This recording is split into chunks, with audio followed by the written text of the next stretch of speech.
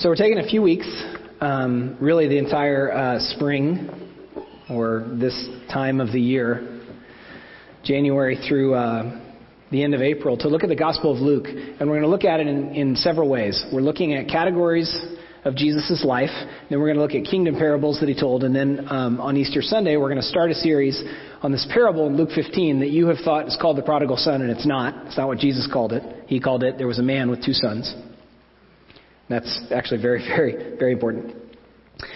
And the categories of Jesus' life and ministry that I'm using, because the book of Luke is so long, I wanted to give us categories to see the face of Jesus as best we can through the eyewitness accounts, to hear his voice as best we can as human beings who don't get to walk around with him, were fights. The first three sermons on this were about fights that Jesus picked in synagogues with religious leaders who were passionate, but often missing the point. He picked fights with his best friends because he was fighting with them, because he loved them and longed for them to understand him in a more clear fashion. He fought with demons. The Bible says there's more to the world than we can see and understand, and the fights really weren't fights. They were more like demons fleeing in terror because Jesus has real power, and they're incredibly limited in theirs. But he fought with them, and if I pretend that there isn't more to the world, you might open your Bible and be confused. The category that we looked at last week, and that we're going to look at this week and the next week, are the teachings of Jesus. These things overlap. He taught his miracles, and even his fights served to support his teachings. But for you and I to try and see Jesus clearly and hear him clearly, I'm picking on some categories. So we're going to look at his teachings. Last week we looked at wonderful teaching that he gave, that in him you and I can be free from over-concern or anxiety. Wonderful good news. This week we're looking at a much more challenging text that reminds us of a tension. And the tension, I don't know how you've experienced it or heard it, but for me it's something like this. Grace is free. All you need is need, Flannery O'Connor said, and she was right. All we need to be reconciled to God through the work of Christ is need. And yet, the life, the with God life, the life of a follower of Jesus is different. And in fact, costly, especially as the world would esteem it, right? So on the one hand, there's nothing that we do to be reconciled to God. On the other hand, living in response to God's love is not an easy thing to do. I think if you and I are honest, none of the commands are easy. Love God above everything else. Don't worship stuff. Carry his name with honor. Take a day off. Honor your father and mother. Don't lie, don't cheat, don't lust, don't steal, don't covet. Every one of those is hard to do. So there's this tension. And Jesus, I think, enjoyed leaving you and I with the tension. Did not resolve it too quickly so that you and I might know how to remember that we live in a broken world and still see him and the joy and the peace that he offers. If you have your Bible, turn with me to Luke chapter 12, verses 22 through 34. And if you did not bring a Bible, there are some in the back. But if you have a smartphone, you have a Bible on there. You can use Google or you can download Life Church. Anyway.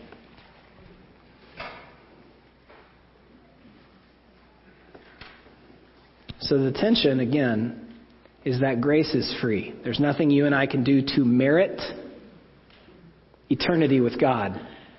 That's free. At great cost to him and free to us. But the with God life is somehow costly to us, according to Jesus. And he said to his disciples in verse 22, therefore I tell you, I'm sorry. My bookmark was in last week's page. We're in Luke chapter 14. Apologies. Verses 25 through 33. Hey, I heard pages turning. We're not all smartphone people? That's great news. Not that there's anything wrong with your smartphone. I'm just happy to hear some pages turning. We're actually in Luke chapter 14, verses 25 through 33. Now great crowds accompanied him, and he turned and said to them, if anyone comes to me and does not hate his own father and mother and wife and children and brothers and sisters, yes, and even his own life, he cannot be my disciple. That's one way to thin a crowd. Whoever does not bear his own cross and come after me cannot be my disciple. For which of you, desiring to build a tower, does not first sit down and count the cost, whether he has enough to complete it? Otherwise, when he has laid a foundation and is not able to finish, all who see it begin to mock him, saying the man began to build and was not able to finish. Or what king, going out to encounter another king in war, will not sit down first and deliberate whether he is able with 10,000 to meet him who comes against him with 20,000? And if not, while the other is yet a great way off, he sends a delegation and asks for terms of peace. So therefore, any one of you who does not renounce all that he has cannot be my disciple. The gravity that I feel in this moment is this. Many of us attend church, and few of us live this way, in full allegiance to Christ. There's a wide spectrum, I believe, of humans and how they think about and talk about the existence of God. That spectrum kind of looks like this. There are atheists, which are frankly among the most thoughtful in our society. It's about 6% of the population, and they generally know more about the Bible than you and I do. Then there are the agnostics, much larger percentage of the population. That agnostic is a word that just means no knowledge. I'm just not sure about any of that. I'm not going to put my cards down either way. Then there's belief. Many men and women believe. But it's just light. Then there's religion. Religious people do religious things. They sing songs. They show up to take sacraments. They even have a Bible, may or may not read it. Then there's passionate religious people. This is actually the most dangerous category. Those that are passionate about their songs and passionate about their sacrament and passionate about the things that they do that merit God's favor. And then there are followers. And the difference between a passionate religious person and a follower of Jesus is humility. Somehow, by the way that Jesus and the rest of the New Testament describes a Christ follower is to be fully convicted of what they believe and humble. So somehow the most clear about what we believe and also the least offensive in conversation. Atheist, agnostic, belief, religion, passionate religion, and follower. Just to give you a little hint of what we're going to start talking about at Easter. That parable that I referenced in Luke 15, the one that you think is called the parable of the prodigal son, that I thought was called the parable of the prodigal son for years. Jesus said there was a man with two sons. And one of them doesn't go to the party at the end of the story. That's why I say being a passionate religious person is dangerous compared to being a follower. Why am I saying all this? Because Jesus said, if anyone comes to me and does not hate his own father and mother, and you're like, this is great, I'm killing it, I hate my parents. Fantastic! He did not mean hate them with your activity. This is not a command. This is a rhetorical device. He's offering a comparison between our affection for those neighbors and our affection for him. The reason I'm creating this spectrum of atheist, agnostic, belief, religion, passionate religion, and followers because Jesus said, if anyone does not hate his father and mother and wife and children and brothers and sisters, yes, and even his own life, he cannot be my disciple. He does not mean that you are to hate any of those people as an activity. He means you are to hate them in comparison of love. So still love them, but you love him alone here. And I'm worried about my own heart and mind and about yours. That some weeks I'm just a believer and other weeks I'm passionately religious. And I come back to the text and I see there a call to humility, to humbly follow him. Jesus offers us this comparison to push on us, that this is no small thing. Faith in him. Would you pray with me? Lord, would you help us to grapple with your teaching? In our minds and hearts, in our various experiences and places we've come before, many of us have been hurt by religious people. Many of us are skeptical because we actually take your words seriously. Many of us have never questioned. Some because of your Holy Spirit, others because it is a scary endeavor to question what we believe. And yet your words force us to, because of their power and precision. So help us this morning to grapple with them. Amen. So Jesus said to hate our families. It's a comparison. And he said to carry around a giant execution and torture device. And I'm fine with us loving crosses. If you're wearing a cross, that is totally fine with me. But we need to spend just a little bit of time imagining what it was like for a first century listener when he said, whoever does not bear his own cross, I'm in verse 27, and come after me cannot be my disciple. The only concept you have for that. In our other sanctuary, there's another cross with a smaller head beam, which is probably a little more like a lot of the crosses that were in the first century. Your only concept for that, and mine, is it's a device used to torture and to kill people. So thousands of people are following Jesus because he taught compellingly, because he healed, because he had power over nature and disease. And then he says, you're going to need to carry around an execution and torture device. Why would he say that?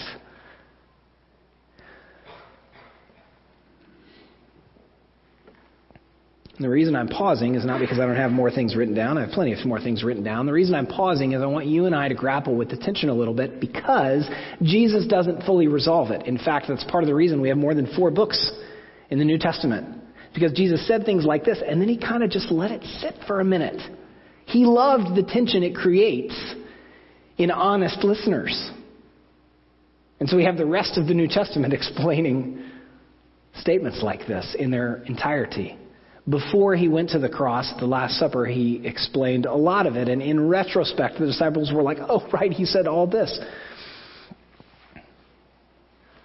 But this is very challenging. And I believe it is in this challenge that we see the truth and the power of Christianity that transcends our ideas of philosophy and religion, and is in fact the only thing capable of making men and women of truth and love in our own hearts, before God and before neighbor. I believe it's only in a knowledge of how much God loves us, but also that we were born into a world broken and that we participate in that brokenness with our own sin and willingness and ability to hurt others, that we're reconciled through the cross back to God. That's the only way that men and women become men and women of love and truth. You're like, I love the love part, not the truth part. That's not love. I love the truth part, but I'm not very soft. Maybe you could be a little softer.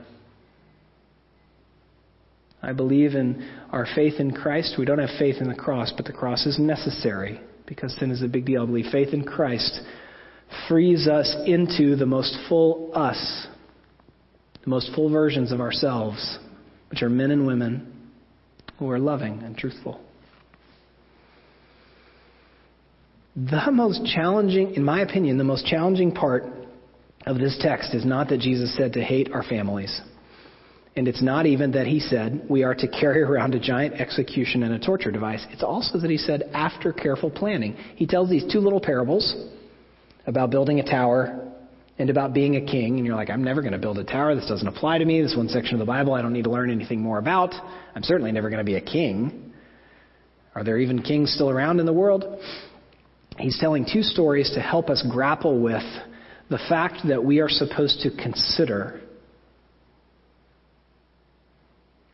his words and his work. And the reason that I say that that's the most challenging thing is most of us don't plan our lives, right? Life is what's happening while you're making other plans. Who said that? The Beatles? I first saw it in a 80s movie. Some of you plan well your lives, but mostly it has to do with having a peaceable life and what to do with your money. Most of us do not actually do what Christ is saying here, which is consider, do I actually believe his claims? That he was God? That he lived a sinless life? And therefore that my whole life ought to be lived in response to that? When I first went to college, I was like, all right, I want to study abroad. That's part of the point of college, is making sure that my parents end up paying for me to go to Europe. And I was like, I should do that second semester of my junior year. And it never happened because I only went to the office once my freshman year because I just forgot. I'm not a planner.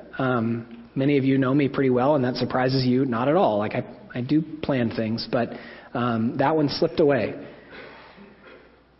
And it still kind of bothers me because it still seems like that would have been fun. Second semester, junior year, perfect time, go to England. I was an English major. Anyway, and I think many of us live our lives that way. We think, I should think about that religious stuff. I'm a follower of Christ. Like we say that. We're not actually following. And we don't stop and consider. So I'm trying to give you a minute, mostly by saying words, but also by pausing. Are you trusting Christ with your heart and with your decisions? Do you know what he said about himself being the way, the truth, and the life? And I say that, and it's very interesting to me to say that because there are men and women at this church who are not followers of Christ, and they have been honest with me about that. And I tell them that it's an honor that they have told me that, and I'm glad they're with us. And I try and say that without being weird, because pastors often just come off weirdly, especially to those who are not Christians. And I also say it because those men and women, I think, have done this, what Jesus is talking about, more than many of us who profess faith. They actually know that if Jesus didn't rise from the dead, what he said was largely nuts. I mean, you know, another way that Jesus thinned the crowds was he described communion. So he's like, you're going to eat my flesh and drink my blood. John chapter 6. And people stopped following him because that's what we should do if someone says you should feast on me forever or eternally. We're like, what does that mean? The reason I brought up the men and women who are not followers of Christ that are listening in and watching how you and I live and treat one another is I am afraid that they've actually considered the claims of Jesus more directly than many of us have. So I'm trying to give you a minute.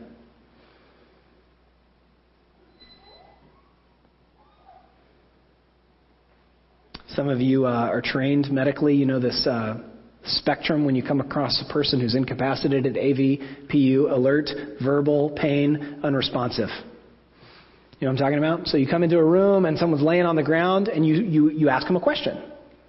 Are you awake? Are you alert? Is everything okay? What's going on? Were you just taking a nap? If they talk, then you're good. If they don't talk, you keep talking because you really want them to say something back to you. You want to know if they're aware of their name. You want to know if they know what year it is because you don't know anything about this person. Then, if they don't respond, you're supposed to actually make them uncomfortable. And then if nothing happens, then they're unresponsive. And you call 911. Maybe you already called 911. But those are the steps to figure out if someone is alert and oriented. And I'm afraid that from a spiritual standpoint, most of us are not spiritually alert and oriented. And the reason is the world and our own flesh and the evil one push back on belief and trust that God is good, that he loves you. The joy is found through a relationship with Christ. But this is the time that we take to look at Jesus' very challenging statements that you and I plan and actually consider. Do I believe what Jesus said about himself is true? And do I then humbly follow him? I'm nervous that on this scale we're somewhere in between. We're not alert. We're maybe kind of verbal. We don't even respond necessarily to pain, although that's when a lot of people come to faith. Their life is shaken. They're disoriented, and they realize their need. I think the most challenging part of this is that Jesus is saying that we've taken careful planning, and I wonder if you have. I wonder if you have actually stopped and prayed and thought and discussed with a trusted friend who won't just judge you for asking about your doubts. Whether you believe Jesus is the way, the truth, and the life. And the thing that I've alluded to already that I find incredibly interesting is that he didn't say why. Jesus, in this section especially, but generally in his teachings in the Gospels, not until the end, did he say why it was worth it.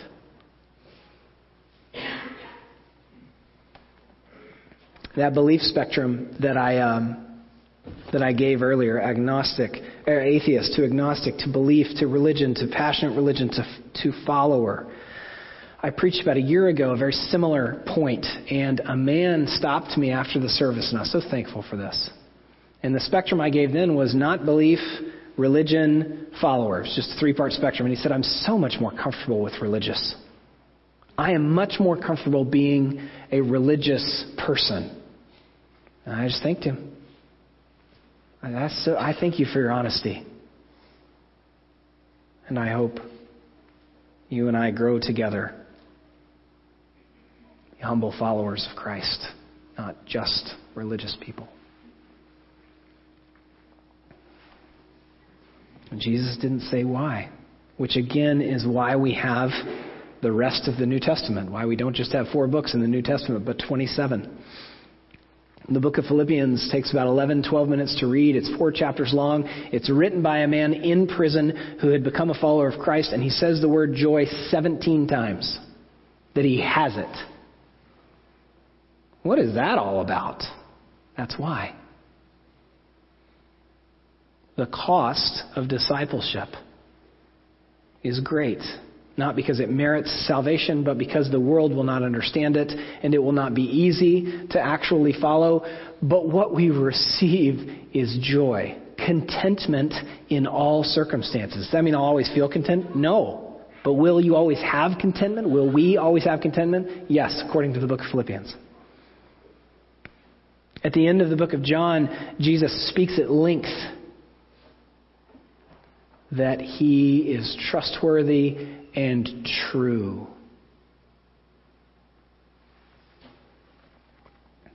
And the book of Colossians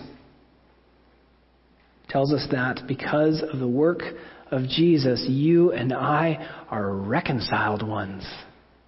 And if you know that God exists, if the Holy Spirit has given you a sense of eternity in your heart, as the writer of Ecclesiastes says, and you know that your propensity to sin and the brokenness of the world is a big deal, then that is the sweetest news we have ever heard, that we are reconciled ones.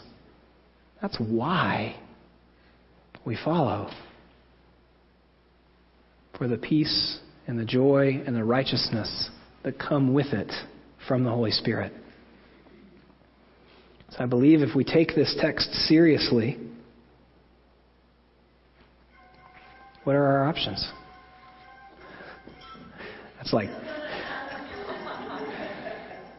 I feel like that's like intense intro music for my conclusion. I'm sorry to embarrass you, but there is a silence button.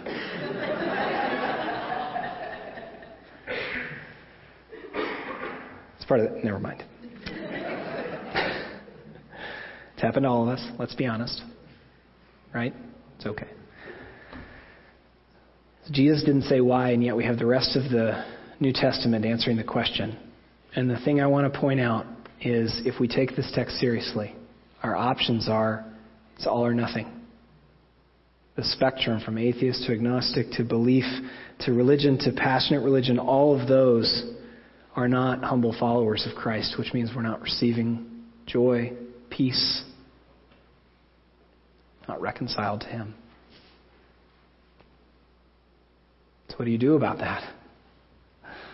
Well, if you've been a follower of Christ for a long time, you simply say, I love you and trust you, Lord, and I continue to do so. If you're looking on and listening in and considering the gospel of Jesus, all you need is need. That is not all that will be charged to you over the course of your life, because the decisions of the with God life are not easy, but all you begin with is need.